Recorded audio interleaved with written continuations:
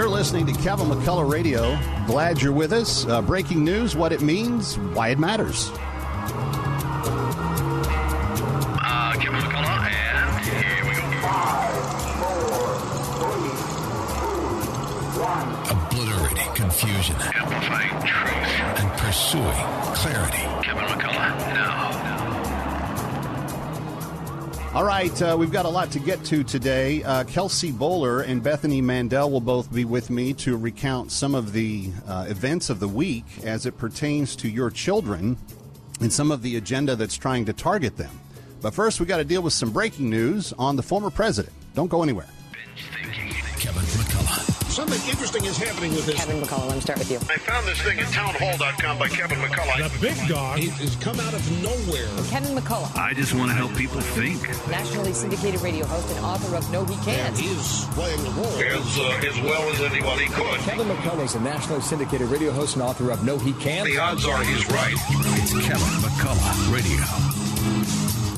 All right, so glad to have you with us, and it's an interesting time period. It's going to get more interesting as we go along.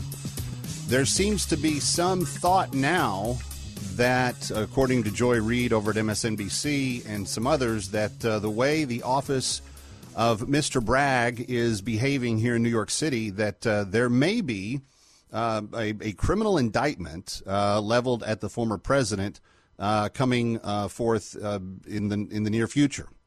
And one of the reasons they're saying that is because they're requesting him to appear before the grand jury and to answer some questions. And they're saying that they're almost done, and that's usually a sign that the prosecutor intends to go through with to go ahead and formally indict the person.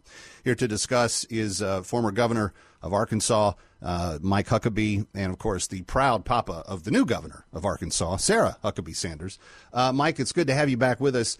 I know that there's a lot of people kind of licking their chops and rubbing their hands together all over again. This is the big one. They've got him now.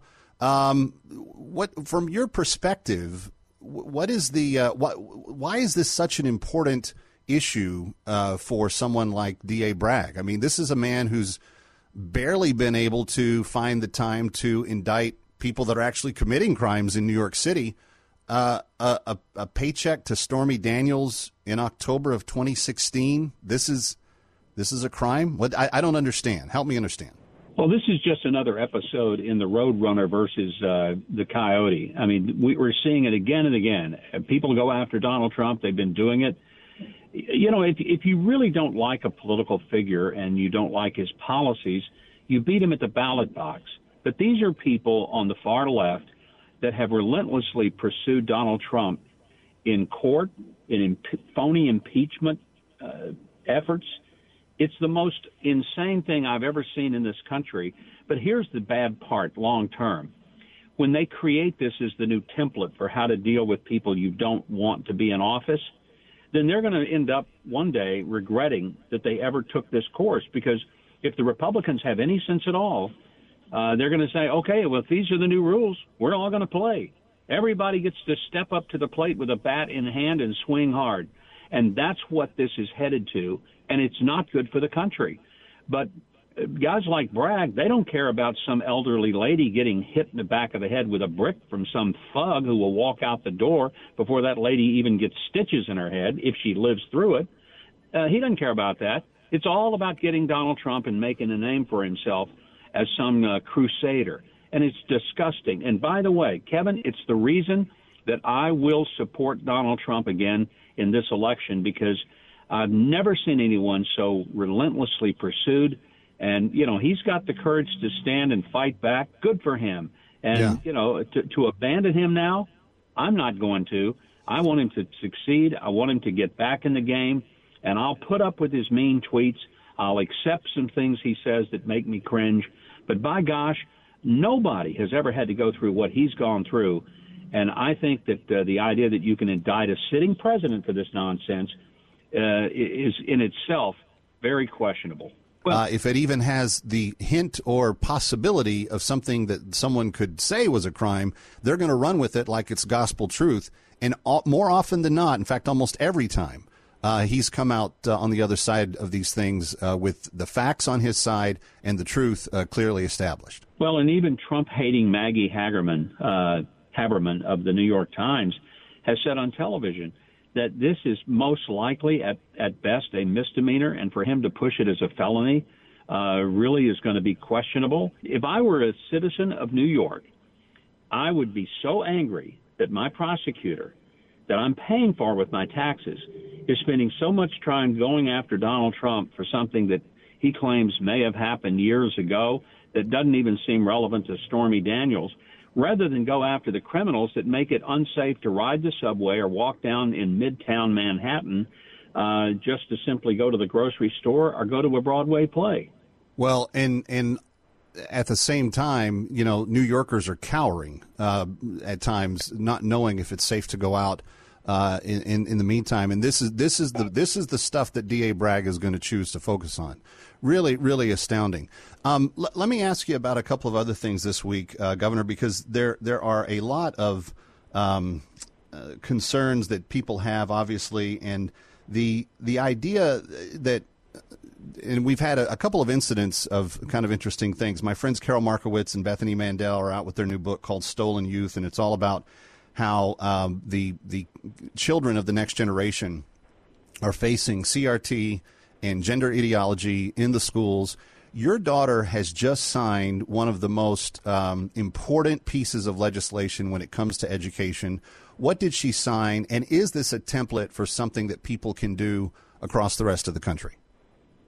Well, I sure hope so. A lot of the attention has been on vouchers, which will be a major part of her LEARNS Act. You can take your children wherever you want to take them, public, private, parochial, or money homeschool. Follows the student, not the district. Money, exactly. And the money follows where the parents decide their children will get the best education. Education won't be decided by what zip code you live in, which, by the way, interestingly, has been supported even 10% higher by minorities than by white parents. So this idea that this is racist, which is one of the arguments against it, is nonsense. The facts don't show that. There are other key elements. Huge increase for teacher pay, making it much more attractive to get better teachers. Accountability for teachers by getting rid of what was called the Fair Dismissal Act, which really was a protect bad teachers from getting fired act. It also creates learning coaches and literacy coaches for kids who after the third grade are not reading at level, because if they don't read at that grade level when they're in the third grade, chances are they're never going to catch up. So there's a lot of pieces of her education program that are important, that are all about academic success. One other is a dual track in high school, so if a student doesn't really want to go to college and rack up $150,000 in debt to be a barista, that student can enroll in a track that will allow them to become a brick mason, an electrician, an HVAC technician, a finish carpenter, a welder, and earn good money with a trade that he or she may decide is a better option for them than spending a bunch of money in college hoping Joe Biden will pay off the debt. Well, at the end of the day, all those options are going to serve the children of her state better. And I'm so glad and so happy that she's already had that success. And I don't know, I keep hearing rumblings about how her name is on a short list for someone's vice presidential pick. I sure could get behind that ticket. No question at all. Governor, real quick, what's on the big show this weekend? Well, Rudy Giuliani is going to be with us. We'll be talking with him about some of these issues that you and I have just discussed in the ongoing relentless battle against Trump. We've got former Congressman Dennis Kucinich, who will talk about why he is breaking with the Democrat Party on such things as support for war, as well as some of their fiscal policies. A great band from the 70s, the British Invasion, the Zombies, are going to be with us. And I tell you, it's going to be a fun show. Yeah. Well, I look forward to it. And, friends, you can catch it Saturday night, 8 and 11 on TBN, replaying on Sunday night, 8 and 11, same time. Check out Huckabee Today on TBN. And then in between, at 9 p.m., jump over to the Salem News Channel and watch the That Kevin Show. Anyway, Governor, great to have you. Have a great weekend. Always a pleasure, Kevin. Thank you. You got it. Kevin McCullough coming right back from New York. Stay here.